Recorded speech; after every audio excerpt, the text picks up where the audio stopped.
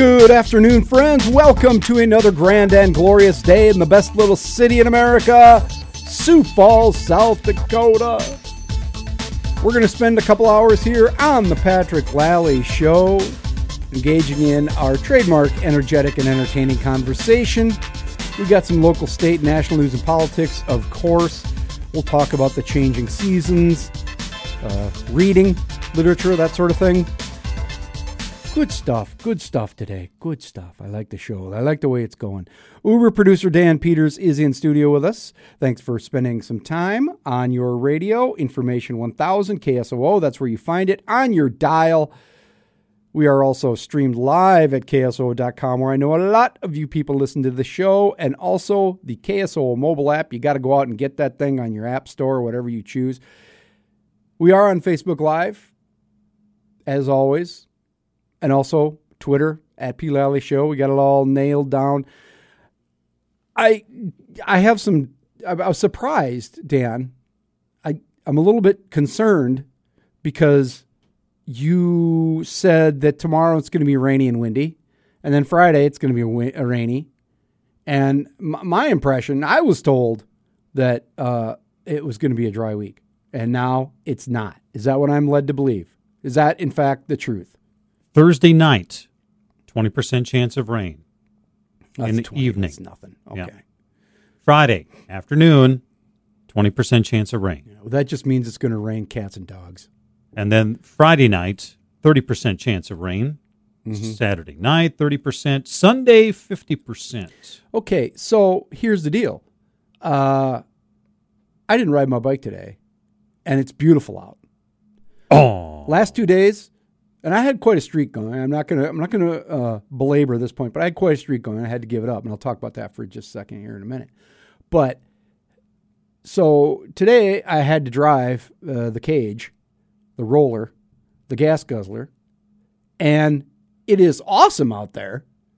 I just realized when I got in the car to come over to the studio, and I'm not. And then I was wet. Now it's going to be dry. I'm not riding, and then it's going to be like windy, wet. I'm not timing this well at all this week, and I'm upset by that. And the reason I'm upset is, well, I'm not upset by this. So I couldn't ride today because, well, I maybe could have, but I did not plan properly, and it's my own. I only have myself to blame. But I have to hustle on down to KSFY TV after the show today and hook up with a friend of the show, Brian Allen, for his political program. This Week in Politics. Yes, This Week in Politics. And so I had to wear like a decent. If you're on Facebook, you can see I'm wearing a collared shirt, a nice one, well pressed, and I have with me the obligatory sport coat and tie. I see the monogram there. That's a polo, isn't it? It is. Is in fact a Ralph Lauren. Yeah. Very nice. Well, if I'm going to go, I like the Ralph Lauren shirts. I'm a fan. But, so I got to like, it's TV, I got to shine everything up. Got to shine the chrome dome, throw a little powder on that bad boy. So I cut down on the glare, clean it all up and everything. Yeah, you don't want to be glistening when you go to the studio. No, I shave the head. It's completely clean shaven. If I'm going to be on TV, I like to prep. And so but what that means is then I gave up and I killed my streak and I drove my car, and it's beautiful out. I might just have to go sit outside and soak up some sun or something just to make myself feel better. I know. And I think the majority of your listeners will be able to forgive you for this indiscretion. I think so. Except one Michael Christensen. He might give you a sideways glance or two because of this. That's true. There are some people out there. There are some hardcore folks out there who won't take my whining as any excuse because they fight through. And, many of them are high-level professionals who have been riding their bikes to work every day through everything. There's one gentleman, one friend of mine, in fact, who is a medical professional, and he has ridden his bike to work from the west side every day, like for I don't know how many days in a row. I mean, it's years. And it just doesn't matter. I mean, you just do it and you plan, and you can say, well, I have to do it. No, he just does it. He figures it out. I could have done that. But I did. I had an appointment at 8 o'clock this morning.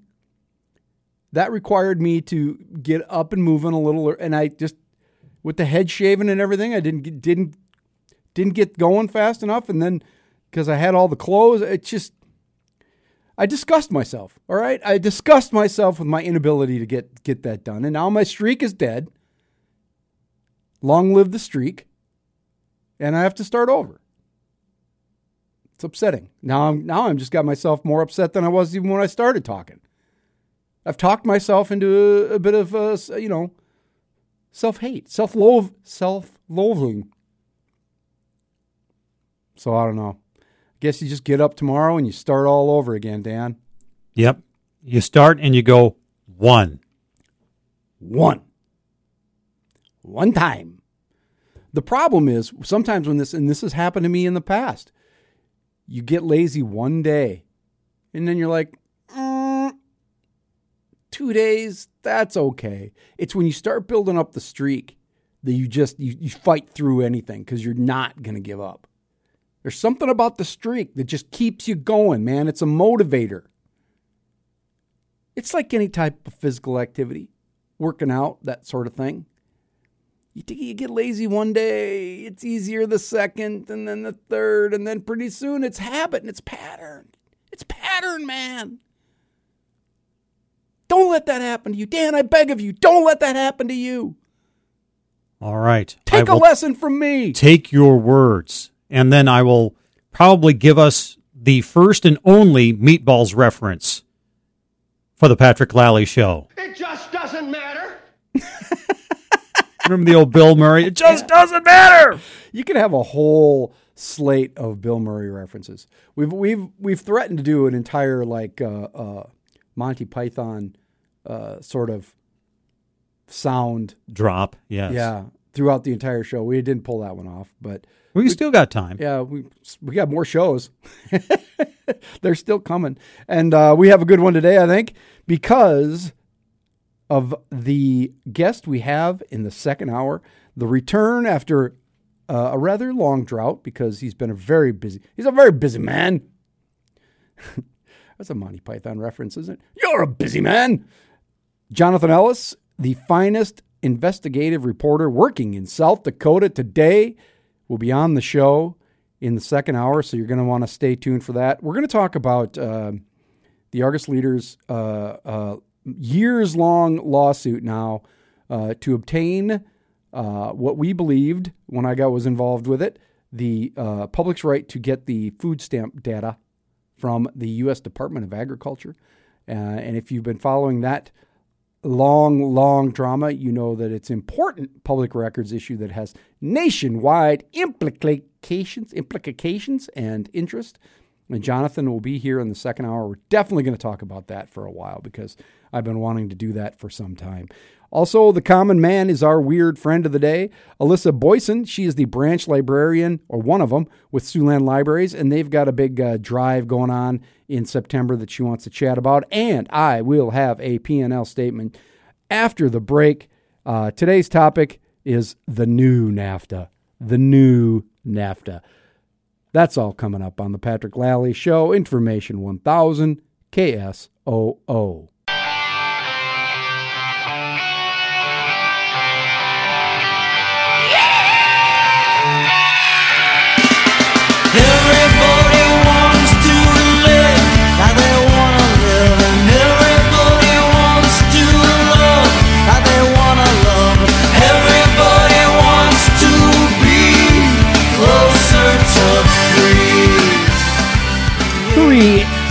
On the Patrick Lally Show, and we are getting a little closer to free here on Information 1000 KSOO during the P&L statement, the time of day when we look through the news for things that upset us and make us happy, perplex us, disturb us, all of the above, sometimes, some days, and this is one of them.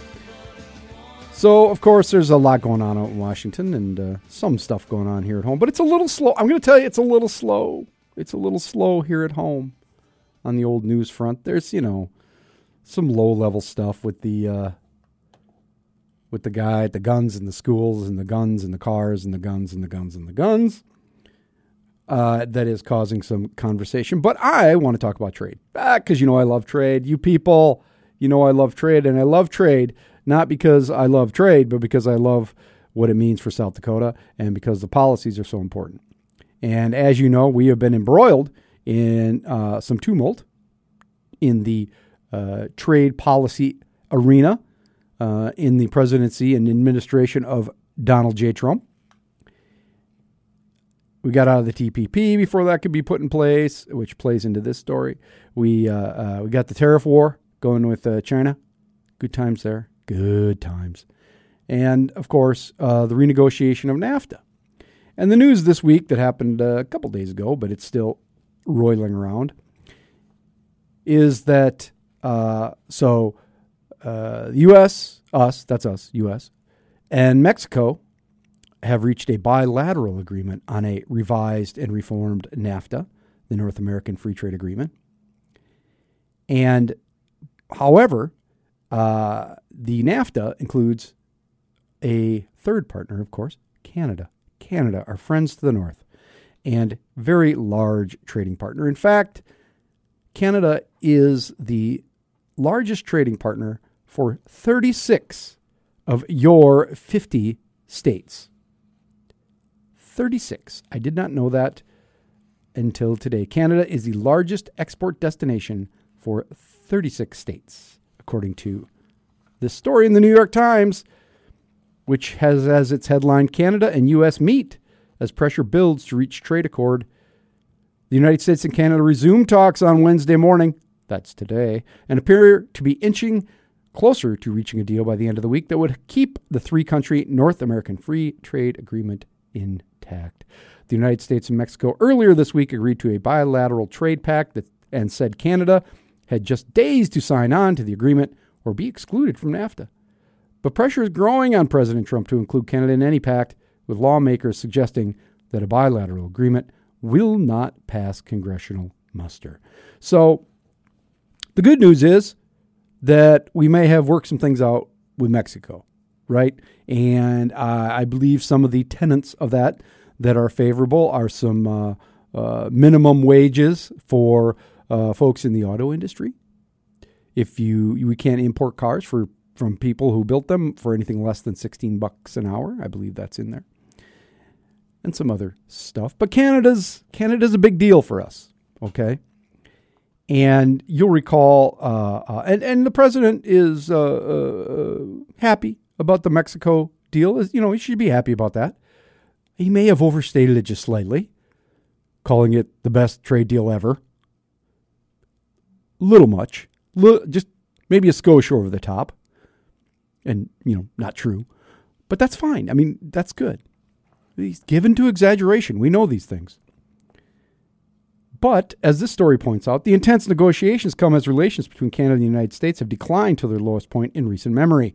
In June, Mr. Trump berated Canadian Prime Minister Justin Trudeau as very dishonest and weak following a contentious G7 summit. Later that month, Ms. Freeland, who is their trade negotiator and foreign minister, angered some in the White House when she suggested in a speech that the United States under the Trump administration was turning its back on the democratic values that it once championed. You remember that dust-up.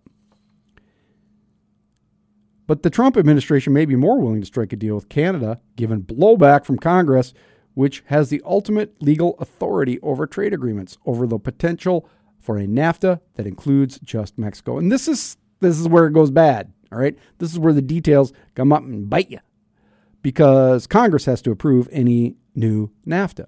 This isn't the purview of the president. The president negotiates it. Congress has to approve it. That's how it works. And the thing is that if Canada's not in there, it's going to have a long row to hoe, as we like to say. And in Canada, what we're dealing with are the dairy tariffs. And timber, although there was a ruling by the U.S. International Trade Commission that said the tariffs that we put on paper out of Canada, not good. not really in the within our rights. So I think they took those off. Newspaper publishers everywhere rejoiced. However, the issue at hand, legal experts remain divided about what would happen if the United States-Canada trading relationship, if they are no longer knit together through NAFTA. Relations between Canada and Mexico would likely be governed, and this is interesting, by the Trans-Pacific Partnership. You remember the one we got out of, which the countries are likely to approve next year. But that pact excludes the United States, and the relationship could wind up reverting to the rules of an earlier United States-Canada free trade agreement. Oh, it's an ugly mess. So can it get through Congress? This is quoting Senator Patrick Toomey, a Pennsylvania Republican. To use Trade Promotion Authority's fast track, which is what they want to do, procedures, the administration must also reach an agreement with Canada. NAFTA was a tri-party agreement, only made operative with legislation enacted by Congress. Any change, such as NAFTA's termination, would require additional legislation from Congress. Because of these limitations, many Canadians have interpreted Mr. Trump's threats to move ahead with a bilateral deal without them as bluster.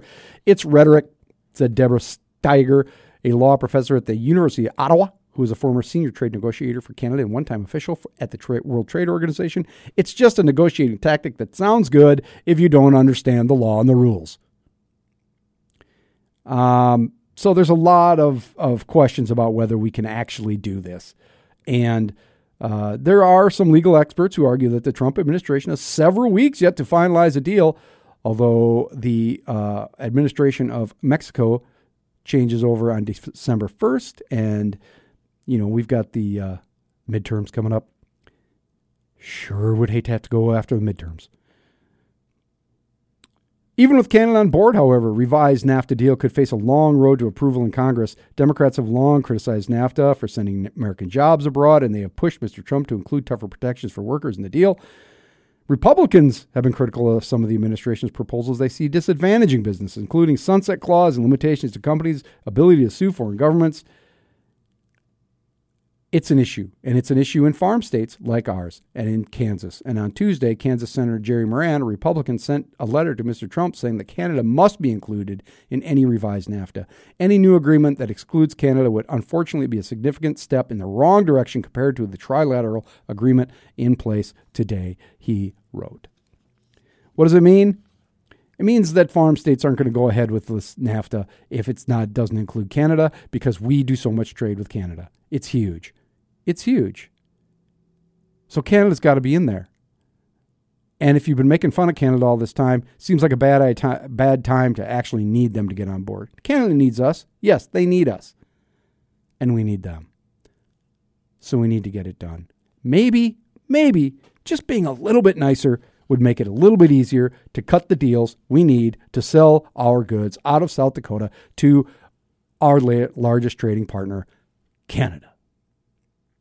That is the bottom line on today's P&L. You can agree or disagree with me. Send me an email, patrick@kso.com. Get on our Twitter feed, @PLally Show, and chat with us there.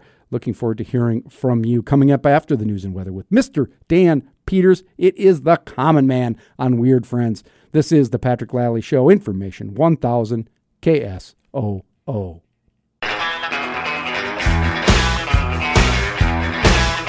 I rode into town on a crippled horse. Got fired from a cattle drive up north. The ropes of the gallows was swinging in the breeze.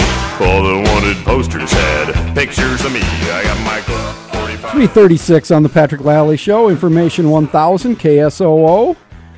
And I am happy to have on a beautiful Wednesday afternoon. A little bit out of order, but that's okay. The Common Man.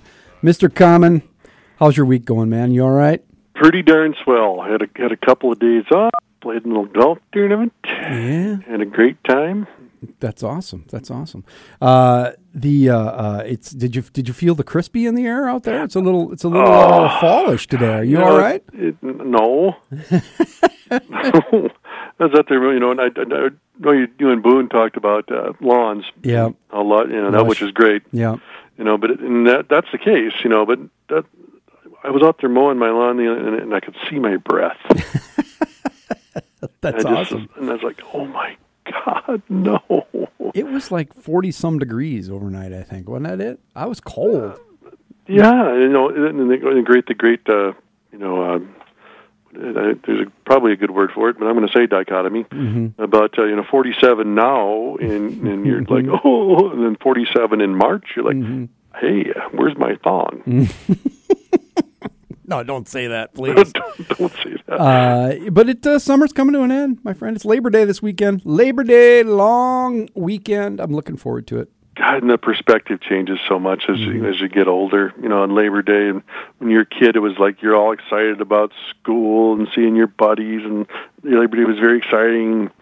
You got to be a young adult, and hey, wow, Labor Day one, get one extra day off from the man. We're going to go out and have one great big end of summer blowout. Yeah, and then you get to be an older dude, and it's like, well, you put away the patio furniture and wait for everything to die. Just stare out into the backyard, into the dark backyard, and sort of sigh. Everything that I spent hours planting is dead. Just let it die. Just dead. It's a metaphor for our lives. Oh, it is. As well, and truly, when you're in that stage of life, you go, yeah, it's fall. Another. Not winter yet, but it's fall. It's not good. I'm not feeling good. But to be in the summer thing though, it's not, you were talking about when we were kids, you get to summer and it's, and then you look, but it's not that way anymore. Well, no, I mean, it's not. I mean, but there's still things when you're a kid, it's the whole thing is flipped now that we're older. So when you're a kid, you're all excited. You're all you had goals. You're going to do better at school. You got your new sneakers. You're going to make the honor roll. You're going to make the football team, try out for a play. You're going to ask Patty Novak to the homecoming dance. Things are just. I mean, it's just bursting. Your life is alive. Your heart is thumping. It's awesome. Yeah. Then when you're adult, you get to fall and you go, well, I didn't play as much golf as I wanted to. I didn't break 80 this summer. No, again. I didn't travel. My bike is still in the shed. Where's the rake? Didn't lose that winter weight I said I was going to lose. Guess what? I'm as pale now as I was in March. I never got out to the lake. I never spent any time on the water. And guess what? It's going to be frozen water soon. That's not encouraging.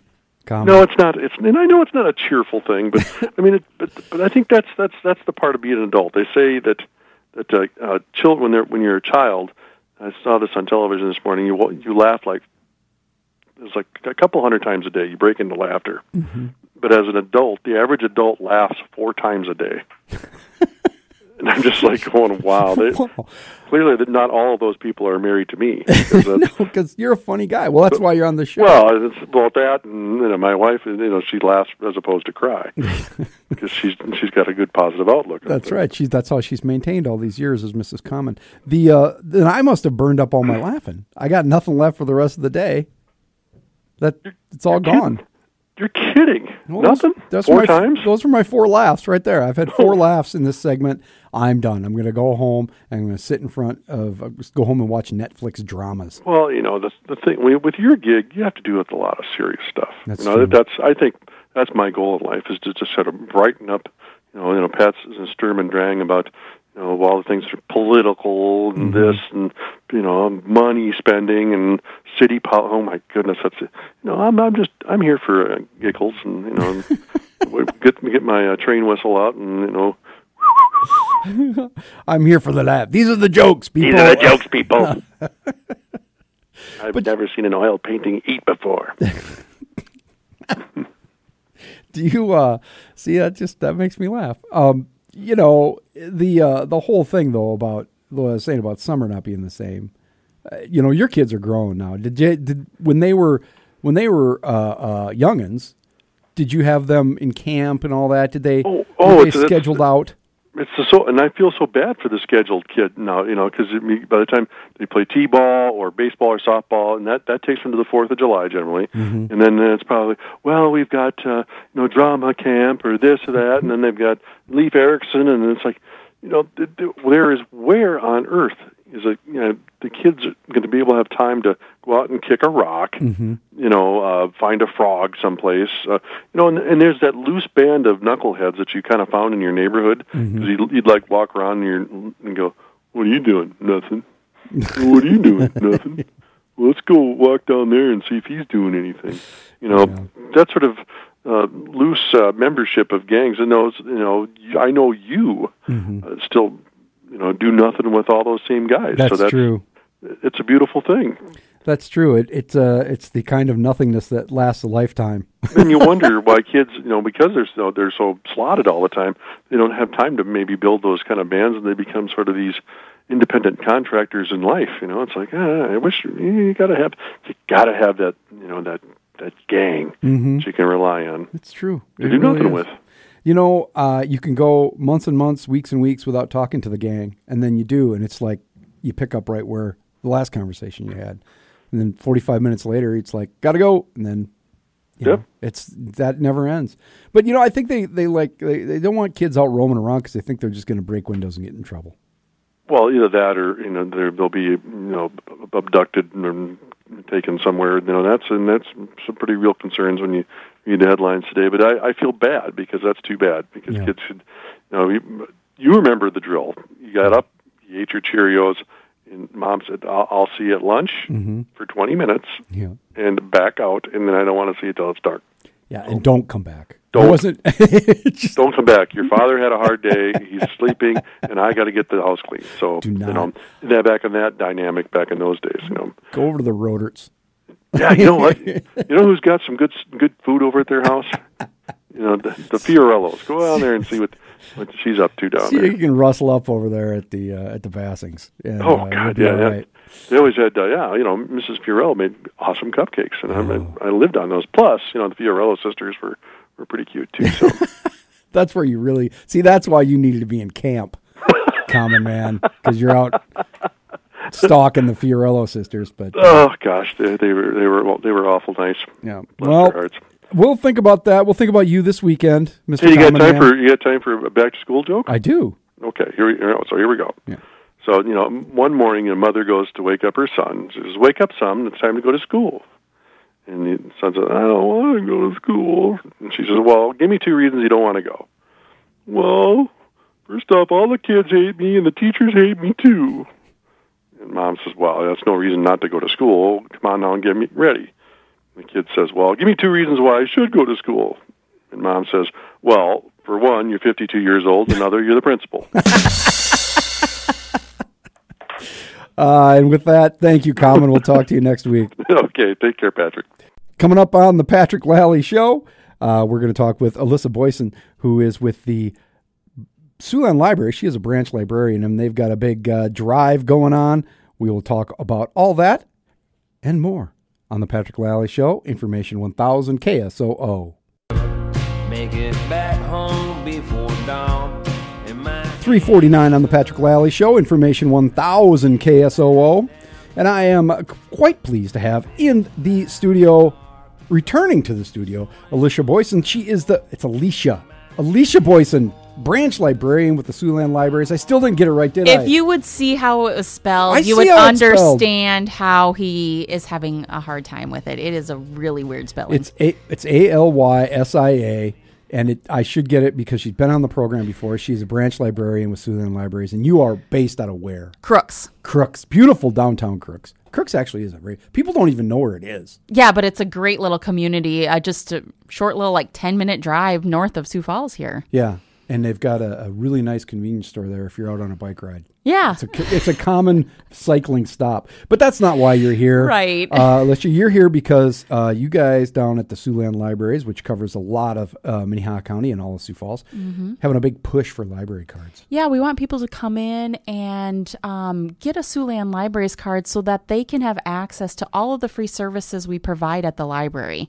Many of them people probably don't even think about. I mean, people think of a library, they think checking out books from the library. But we have so much more with our downloadable services, our databases, and of course our traditional book collection too. But even with things that you can check out like movies and music and audiobooks, sometimes people don't even think about that as options. Yeah, you guys have gotten really into downloadable content with the whole advent of e-readers, and it's been refined over the years. It works pretty slick now. Yeah. So that's something that people don't really realize. But this I see on your list here that you've got something called that I did not know about called Lynda, again spelled funny, LYNDA.com. What's LYNDA, Lynda.com anyway? Lynda.com is a database that the library subscribes to, so then our customers can use for free, where they can go online and learn a new area. So if they want to learn about, maybe they just got a new iPhone, want to learn about how to use the camera better, there is a course on Lynda that they can take, and it's all outlined for them. And then there's a lot, they can read through the materials if that's what their preference is.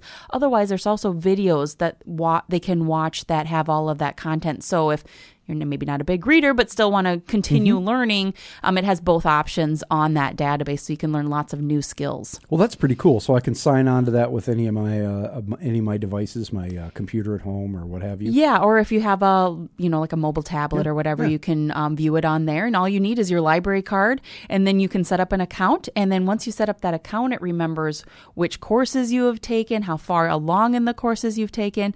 Most of the courses even offer like a certificate at the end to say, hey, you completed this. Your employer might give you a little extra something for that. I am a certified iPhone camera user. Right. I am on social media. I am certified in Facebook, so that's why I'm on there so long.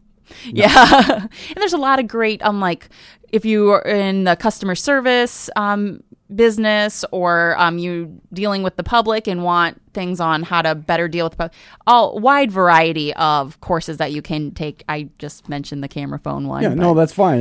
Well, a lot of people could use the extra work. Yeah. Or extra instruction, like get closer.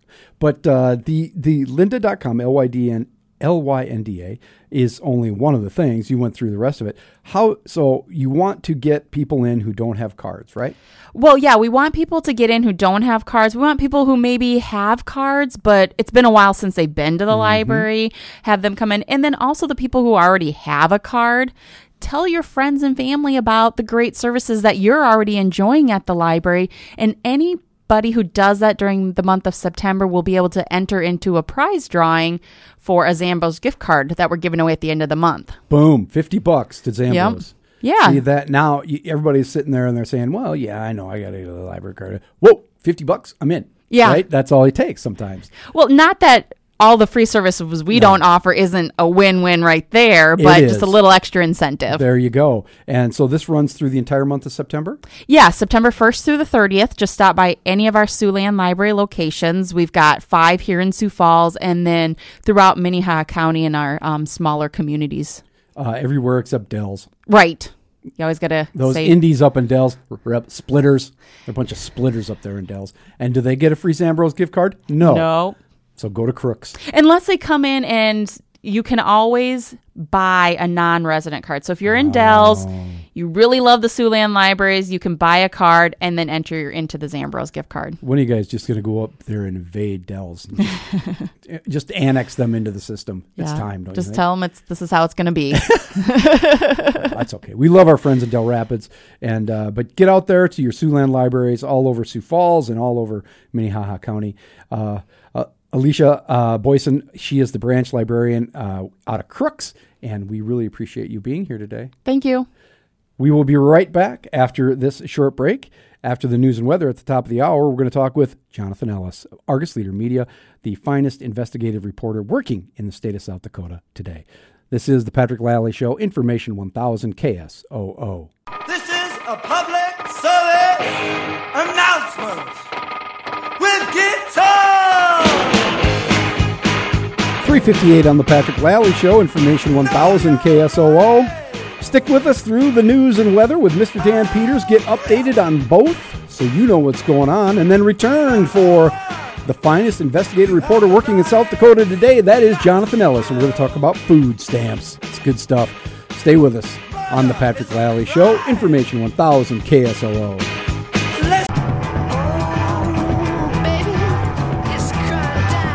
4:07 on the Patrick Lally Show, Information 1000 KSOO. Digging one out of the B102.7 vault there for Mr. Jonathan Ellis, the finest investigative reporter working in South Dakota today from the Argus Leader. And this, did you, you only got to hear the first few bars of that, but did you recognize that? I'm thinking, of course I've heard it a million times, yeah. right? I was trying to think what album it was coming from. I don't know. I had no idea because I'm not a Led Zeppelin fan. This is Four Sticks. Okay. So I was trying to go over something obscure. I'm just trying to remember which album it is. Well, we'll have to do some research on that. But that's Four Sticks. I got to tell you, the B102.7 library has page after page after page of Led Zeppelin songs. Love it. I was just shocked. So I'm getting the signal from the booth from Dan Peters, Uber producer. It's 4. It's on 4. Okay, on 4. Okay. Yeah, there you go. That's good thing it's not a complicated album title. Right. He's signing over there. Well, really, if you were trying to sign the signs that made up 4, it would be very complicated. I don't know how you do that. So you just got to go. Yeah, that's right. It was informally 4. 4. Right. Led Zeppelin 4. 4 Sticks. Anyway, welcome back. Yeah, it's been a long time. I've been going to have you on forever to talk about this, and we just couldn't make this vacations and stuff. And you're a busy man, and but this you wrote recently about the latest in the Argus Leader's long running, now going on its 8th year, suit against the U.S. Department of Agriculture for data on involving food stamps, the SNAP program. Tell us, first of all, remind the good folks, so I don't screw it up, remind the good folks what it is that the Argus Leader is asking for. Well, Patrick, many moons ago, we had submitted a Freedom of Information request for various information about the federal food stamp program, which, as you know, has been renamed Supplemental Nutrition Assistance Program, or SNAP. And amongst the records we had requested was the annual amounts that retailers who participate in the program, and this is for every retailer in the country. Your grocery stores, your convenience stores, gas stations, convenience stores, farmers markets, big box retailers. We requested the annual sales for every one of those businesses in the U.S. of A. And this was a request that we made again, years and years ago now, and the years that we requested that information for was 2005 to 2010.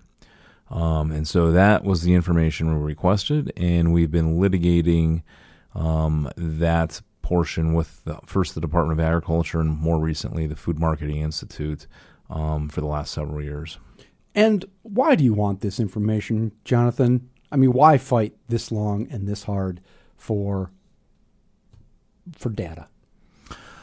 Well, I mean, if you look at the base level of what this information is, it's what the taxpayers are paying businesses to voluntarily participate in a program. And so, let's say if you wanted to find out, I mean, part of a good government policies have been transparency in what we pay. So even if you go down to City Hall here at local government, you open bids, you know how much we're going to pay a contractor to fulfill a certain function for whatever that is. If you look at procurement guidelines, we know how much we're paying for, services provided to governments. If you look at even going back to the federal level, you can get contracts of contractors. We know how much senators make. We know how much salaries are of federal employees, of local employees. You know what every janitor in the city government makes. Correct. We have all of that. So it's just the basic kind of information that is and should already be available to taxpayers who, by the way, pay all of this. And it's billions and billions of dollars. Tens of billions of dollars every year. At the program, at the height of the program, I mean, and the number of people on the program have receded somewhat since the height of the recession. But the program was near $80 billion a year. It's closer now, I think, down to about $70 billion. But that's fairly significant. Still a lot. And so you made this request. it was kind of an innocuous request. I was there at the time. I was in the room when we had this discussion, and my recollection is it didn't seem like that big a deal at the time. Like, oh, that's something we should be able to get, right? Sure. And why is it then that the Department of Agriculture and now the retailers, why have they fought so hard not to release it? It seems so easy to say, it's our money, it's our records, give it to us. Why are they fighting so hard and so long? Because they're spending a lot of money. They are spending a boatload of money. I would say that, I mean, I have my theories about why they're, I mean, for one thing, the Department of Agriculture, the Food and Nutrition Services, in my view, is sort of a captured regulatory entity. I mean, it's doing the bidding of the people that it's supposed to regulate in this area. And the Department of Agriculture fought us, and we prevailed on a couple of different legal fronts. And at the department decided, it was going to get out of this lawsuit. It was not going to appeal when we won here in district court. It was not going to appeal at the Eighth Circuit, in part because the attorneys who were representing the department had probably told them, like, look, this is not a winnable case. So then the Food Marketing Institute intervened in the case and appealed it to the Eighth Circuit, and now we're at the U.S. Supreme Court. So that's where we are now. That was the latest story you wrote, was that the retailers are essentially appealing the Eighth Circuit's second decision on this. Correct. And that's their last remedy. Right. They are looking for the United States Supreme Court to grant them cert is what they call it, and very few cases ever get that. Now, there's something else going on beyond this. I mean, there are provisions within the Farm Bill that would bar disclosure of this information, and so basically, I think what the Food Marketing Institute is doing is trying to drag this out, drag out the clock here, and hope that something in Congress passes that would basically put all of this, end these many years of litigation and just end it. And we're going to talk more about that in just a second with Jonathan Ellis, the finest investigative reporter working in the state of South Dakota today. After this short message, this is the Patrick Lally Show, Information 1000, KSOO. Back to school, 419 on the Patrick Lally Show, Information 1000, KSOO. And that's, of course, I went with something a little more straightforward for my guest, Jonathan Ellis, from the Led Zeppelin catalog, Whole Lotta Love. Unmistakable Led Zeppelin. Doesn't that just kicks off Led Zeppelin 2, doesn't it? I'm going to take your word on that one. But that's the end of the Led Zeppelin. Who listens to albums anymore? That's the problem. You don't listen to albums straight through. It's kind of hard to remember how. I've gone full Spotify. Okay, that's it. I gave up trying to keep my digital library. I just quit. I just knelt down before the altar of Spotify and said, "Here's my money. I need music. I want it. Make my life simple." That's that. But that's the way of.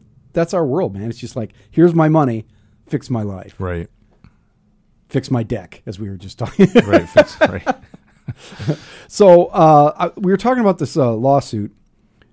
This years-long lawsuit started in U.S. District Court here in Sioux Falls, and Argus Leader filed it against the U.S. Department of Agriculture for its refusal to release the food stamp data. And Karen Schreier, Judge Karen Schreier, ruled against the Argus Leader, appealed to the Eighth Circuit, won at the Eighth Circuit, sent it back down to Karen Schreier. She, on a couple of points, and then ruled on those points, got appealed back up to the Eighth Circuit Court of Appeals, right? Correct. By the USDA and the food retailers. By this time, the USDA bowed out. Yeah. After they lost at the trial, Judge Schreier ruled against them at the trial. Then Food Marketing Institute intervened. And I was in that trial at some point after it had been remanded, and I've never seen so many lawyers in one place in my life, and that's saying something. There was there was a fleet of lawyers in there representing various interests. It's kind of amazing how many different parties have an interest in this lawsuit. Yeah, I mean, and the question is, why do they keep fighting so hard? I mean, from USDA's perspective, they didn't, they want to pretend it's their information. And, there are a lot of government agencies sometimes that don't realize that what they have is actually belongs to the taxpayers. It's their information, and it actually belongs to us. And then from the Food Marketing Institute, I mean, people keep asking. I mean, they've spent a ton of money on lawyers in this thing. And of course, we thankfully have John Arneson here, local Sioux Falls attorney, who's one man who's been fighting these clowns. Short sword. Yeah. So, but so what is it that they're trying to hide? And my guess is that there has been a lack of sort of transparency in where all of this money goes. I think that when people think of food stamps, they often think of the poor people who get the money, and then obviously, but I think that a lot of the big companies, big food companies, retailers that participate in this program don't want the target on them in terms of, hey, you're getting tens of billions of dollars from the taxpayers. And back in 2013, there was a sort of a lifting of the curtain when Walmart, I think during a call to shareholders, suggested that possible cuts to food stamps would obviously hurt Walmart. And at the time, I'm going by my memory here, but I think he had indicated that they get about to shareholders that was something like a $13 billion a year revenue source for them. That's amazing. That's a significant amount of money, and it's also a significant percentage of the annual food stamp budget. Correct. Yeah, and so that and I think that these the information, or if we were able to get this data, we could very quickly compile how much money Walmart gets every year, or how much money any retailer group gets. My guess is that Walmart doesn't want this publicly known because for a couple of reasons. A lot of people would say, well, you kind of you get a lot of money from the taxpayers. What are you doing for that? And then a lot of people would also question Walmart. Well, how well are you paying? How many of your employees are actually participating in the food stamp program? So there are a lot of reasons. So you're basically, what you're telling us, Walmart, and this is where it becomes a huge policy issue, is that Walmart pays their employees such a wage that they qualify for food stamps. So they get food stamps and they buy their food from Walmart. The taxpayers are then subsidizing the workers for Walmart. That's an argument that I think some people in that policy realm would make. It's basically socialism. Yeah, it's something like that. Except it's not, because obviously Walmart CEOs and their high executives are not. They're making plenty of money, and again, that would be another issue you would have. It's like, well, these companies that are making tens of billions of dollars from taxpayers, what are they paying their workers, and then what are they paying their executives? Those are legitimate, policy questions. But you could also say, I mean, here's another point, another angle to this is that Walmart tends to sell its food. It tends to be less expensive in terms of food, and we've studied this even at the Argus Leader, and we've talked to scholars. They tend to have overall cheaper food prices, and so you could also make the argument that taxpayers are getting a better deal because people are shopping at Walmart. Except they are not. The food may be less expensive at the retail level, but that's not because they have reduced their margins. It's because they have put the squeeze on the suppliers. To some extent, I mean, Walmart uses actually a different pricing technique than really anybody else does in the industry. They just take a smaller margin because they can get. I mean, you could make that argument. As a business model. Yeah, they do. I mean, they make a uniform. They everything is going to be low. What a lot of restaurants do is they'll use a model in which they discount certain goods and have other prices be higher on other goods just to try to attract shoppers to come in. Walmart has taken the tack of they have a flat, this is how much profit margin they're looking at, whereas so they don't use this the technique of, hey, milk's on sale this week. They don't do that as to the extent that most grocers actually do. It's very interesting. We're going to come right back and continue talking about food stamps and the implications and the interest in this case nationwide and whenever it might end. Stay tuned. We'll be back with Jonathan Ellis. This is the Patrick Lally Show, Information 1000 KSOO.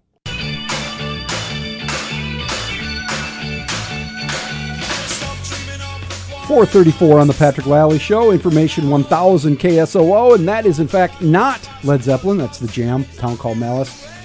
Had to change it up a little bit for my guest, the finest investigative reporter working in the state of South Dakota today, Jonathan Ellis of Argus Leader Media, and we've been talking about food stamps and the Argus Leader's long-running suit against first the USDA and now the food, the grocers, the retailers. And so we've talked about the court proceedings and everything. But the twist on this now is that it's, as you mentioned earlier, it's caught up in the Farm Bill of all things. So why is this case threatened essentially by the Farm Bill? Well, while the litigation has been ongoing, the Food Marketing Institute, the National Grocers Association, and other the convenience store groups and the likes that don't want, I mean, the gas station people don't want people to know how much money is spent, taxpayer money is spent at gas stations. So they've all rallied to find their Congress critters to put provisions in the Farm Bill that would bar disclosure of this information. It's very explicit in the House, and then on the Senate side, the Senate version of this, it's a little more nuanced. It's difficult to read what they're trying to accomplish. But on the Senate side, a Senate staffer who inserted that was actually working for the Food Marketing Institute, a few months before. So really. Are you surprised that somebody with a big lobbying association would actually then go to work for the U.S. government, Congress, and then actually get something inserted into a possible law that would then benefit his old trade association? Does that surprise you that kind of corruption happens? What's shocking to me about that is that it's usually the other way around. So somebody leaves government service as a Senate staffer in their paltry salary and goes to work for a huge law firm doing policy and lobbying and, quadruples or, their salary. In this case, you've got somebody that worked for the association going to work for the government and then working on policy that they used to work for the association. Correct. And I emailed this individual and asked him if he was still getting a check from FMI because It would not surprise me if he is. Taken double dipping, and he's only took the job to work on the bill. Correct. Yeah, That's a conspiracy theory, but it's plausible. It's extremely plausible because there's no way to know. I asked him, and he has not responded to me. Oh, that's good. Yeah, I did not know that. That's some intrigue. So the Farm Bill is still. Has it passed both chambers? It will. Yeah, it will go to conference sometime this fall. So there was an effort, was there not, to strip that out in the Senate entirely? There were efforts both on the House side and the Senate side to sort of deal with that. But now that there's some kind of provision in each bill, it's fairly likely that something like that will be in the final law. Our senators, your John Thune and your Mike Rounds, where are they on this thing? I'm not really talked to Mike Rounds about this. I mean, he was not in the Senate when this lawsuit started, but Senator Thune has supported us. Representative Kristi Noem on the House side tried to introduce an amendment that would have stripped this language out of the House bill, but the House Rules Committee would not allow the amendment to the floor. Surprise, surprise! Some of the people who support who are being supported by the National Grocers Association and FMI are on the House Rules Committee. So it's just, it's why we hate Washington, right? It is, and I've said this before, and I've put it on Twitter, but I should be more surprised. I'm not. I guess government and industry are always colluding to help government and industry. Where are the folks from, whether it's the House Rules Committee or folks who are backing this in either chamber? Where are they from? Is it regional at all? I mean, is this a rural-urban split, or is it just straight up? No, I think these are scoundrels from across the political spectrum. One of them is Dan Newhouse, I believe his name. He's a representative from the state of Washington, and he gave a speech. He introduced an amendment. The amendment that's also it's not just part of the Farm Bill, but it's also in the House, and the same identical language in the House Appropriations Bill. And he introduced the amendment, and you could tell that that he never wrote a word of how he introduced the amendment. Nobody on his staff ever wrote a word. It was written by lobbyists and handed to them. And I know that just because I've been involved in this case for so many, and I've heard their arguments in court, and I've heard their arguments in briefs. I mean, what he read on the House floor was not written by him, was not written by his staff. It was written by lobbyists. The lobbyists for the food retailers, the grocers, who are trying to fight the fact that the citizens, i.e. you and I, want to know where our money is going. It's so absurd when you start to break it down, and it gets very complex very fast in terms of the legal proceedings and everything that's going on. But when you break it down to its core element, it is just flat out government protecting bigwigs.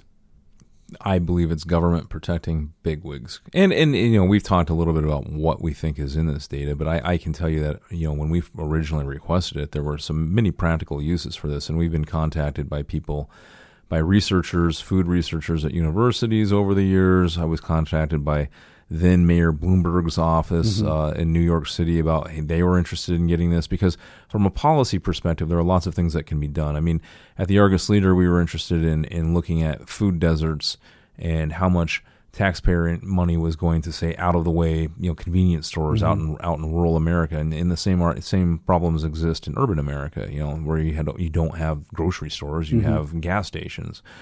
So from a policy perspective, you could see where money is going, and you could help make the program better.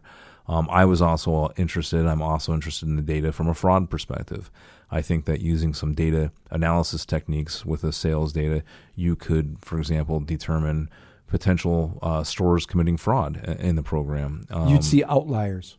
You could definitely see outliers. I mean, it's not a stretch to be able to run, for example, queries of the same types of stores. There are 13 different categories of stores that participate in. So you could run queries of stores by zip code and by store type and look at the outliers just by zip code. I mean, you could really narrow it down and then determine why does this store have huge amount of sales and then one a block away does not. That would tell you that there's probably something going on that merits further investigation. There are all types of food stamp scams, even though they're not stamps anymore and they're EBT cards.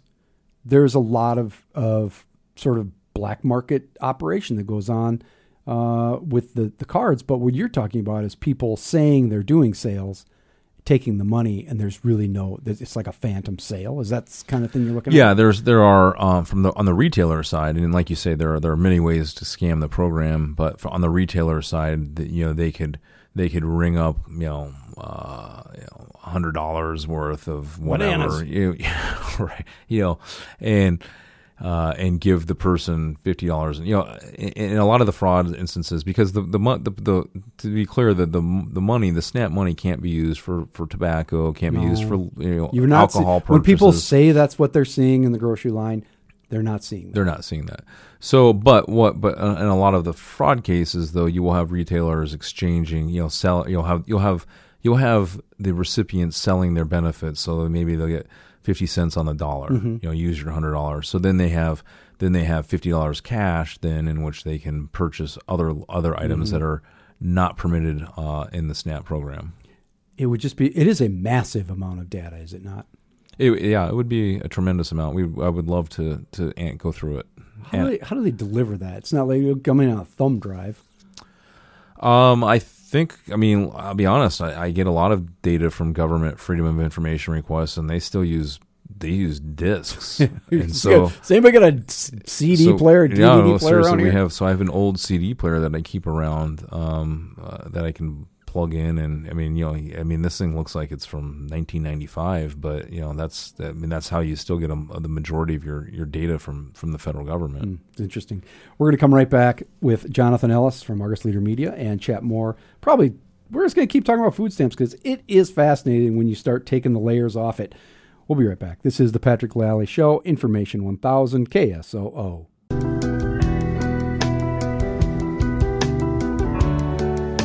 The clouds will blow away. 447 on the Patrick Lally Show, Information 1000 KSOO, and we are chatting with Jonathan Ellis, investigative reporter from Argus Leader Media, and the the topic of the hour, although we have many things we could have talked about. We're talking about food stamps, and we didn't even talk about politics.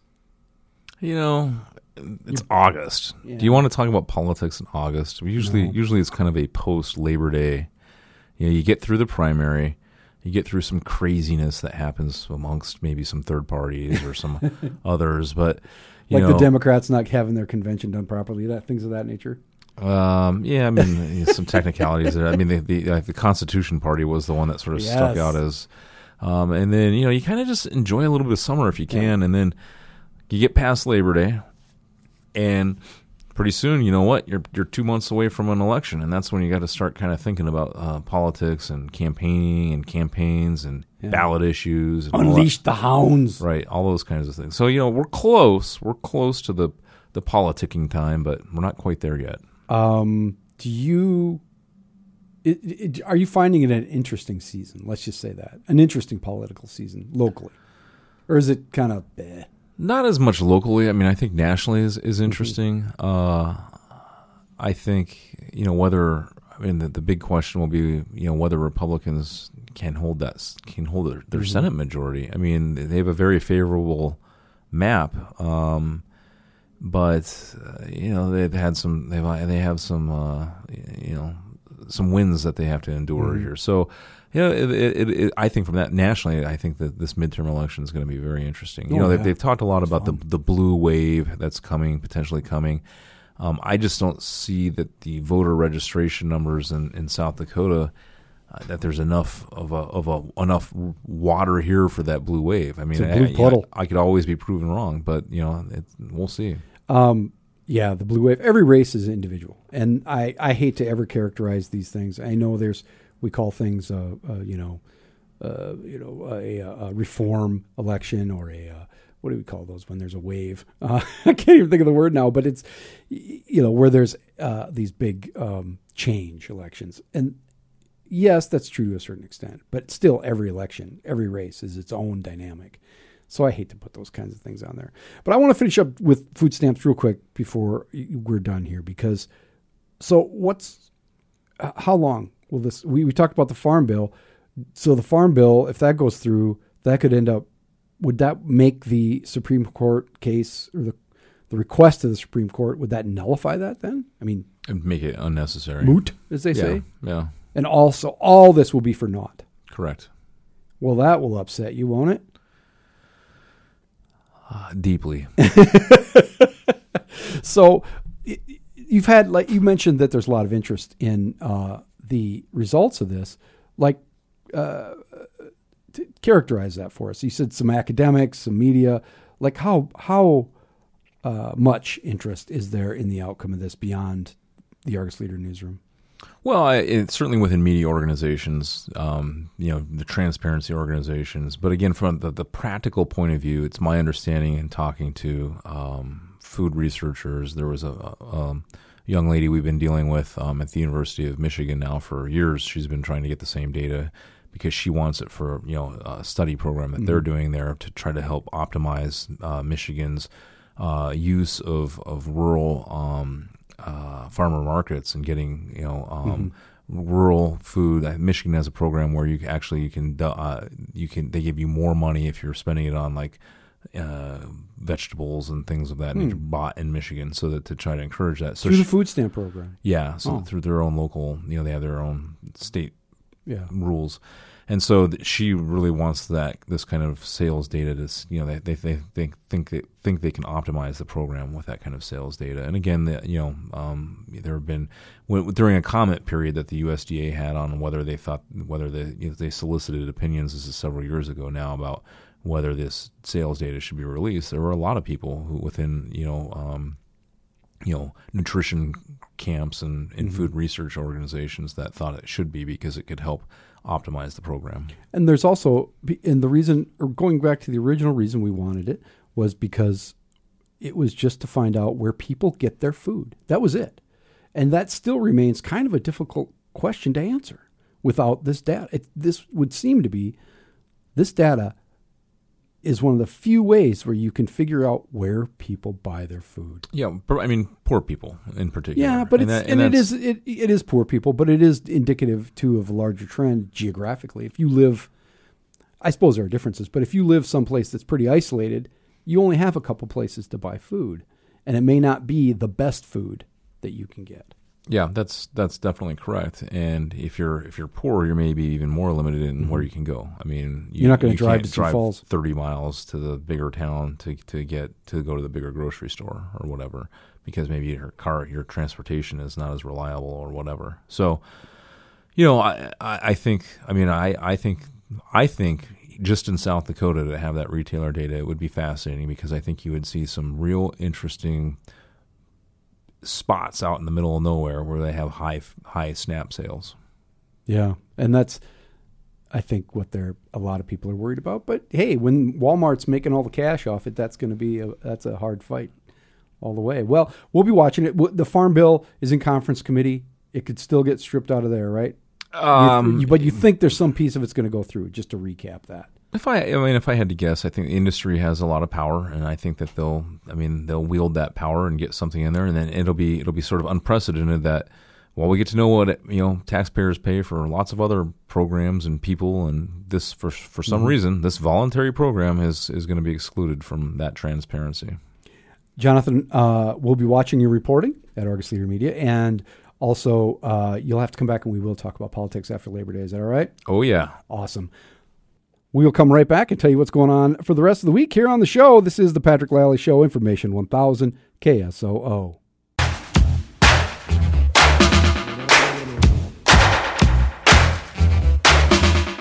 4:58 on the Patrick Lally Show, Information 1000 KSOO. This Saturday, the farmers market is getting down to the end. It's the good stuff. It's the harvest stuff. Every Saturday, 8 to 1 p.m. at the shelter across from Falls Park, featuring local vegetables, meats, baked goods, flowers, bedding plants, herbs, coffee, pizza, soaps, jewelry, and so much more. I think that goes through the end of October, so you got time. For more information, go to the events calendar at KSOO.com and find out what else is going on in the world. Coming up tomorrow, Twins game, 12:10, and we'll be here after the post game, whenever that is, to chat. That'll be fun. On Friday, we're talking football. Jeff Harkness from ESPN 99.1 will be here. We will talk about the big schools, State and U. It's going to be a blast. Stay with us. This is the Patrick Lally Show, Information 1000 KSOO.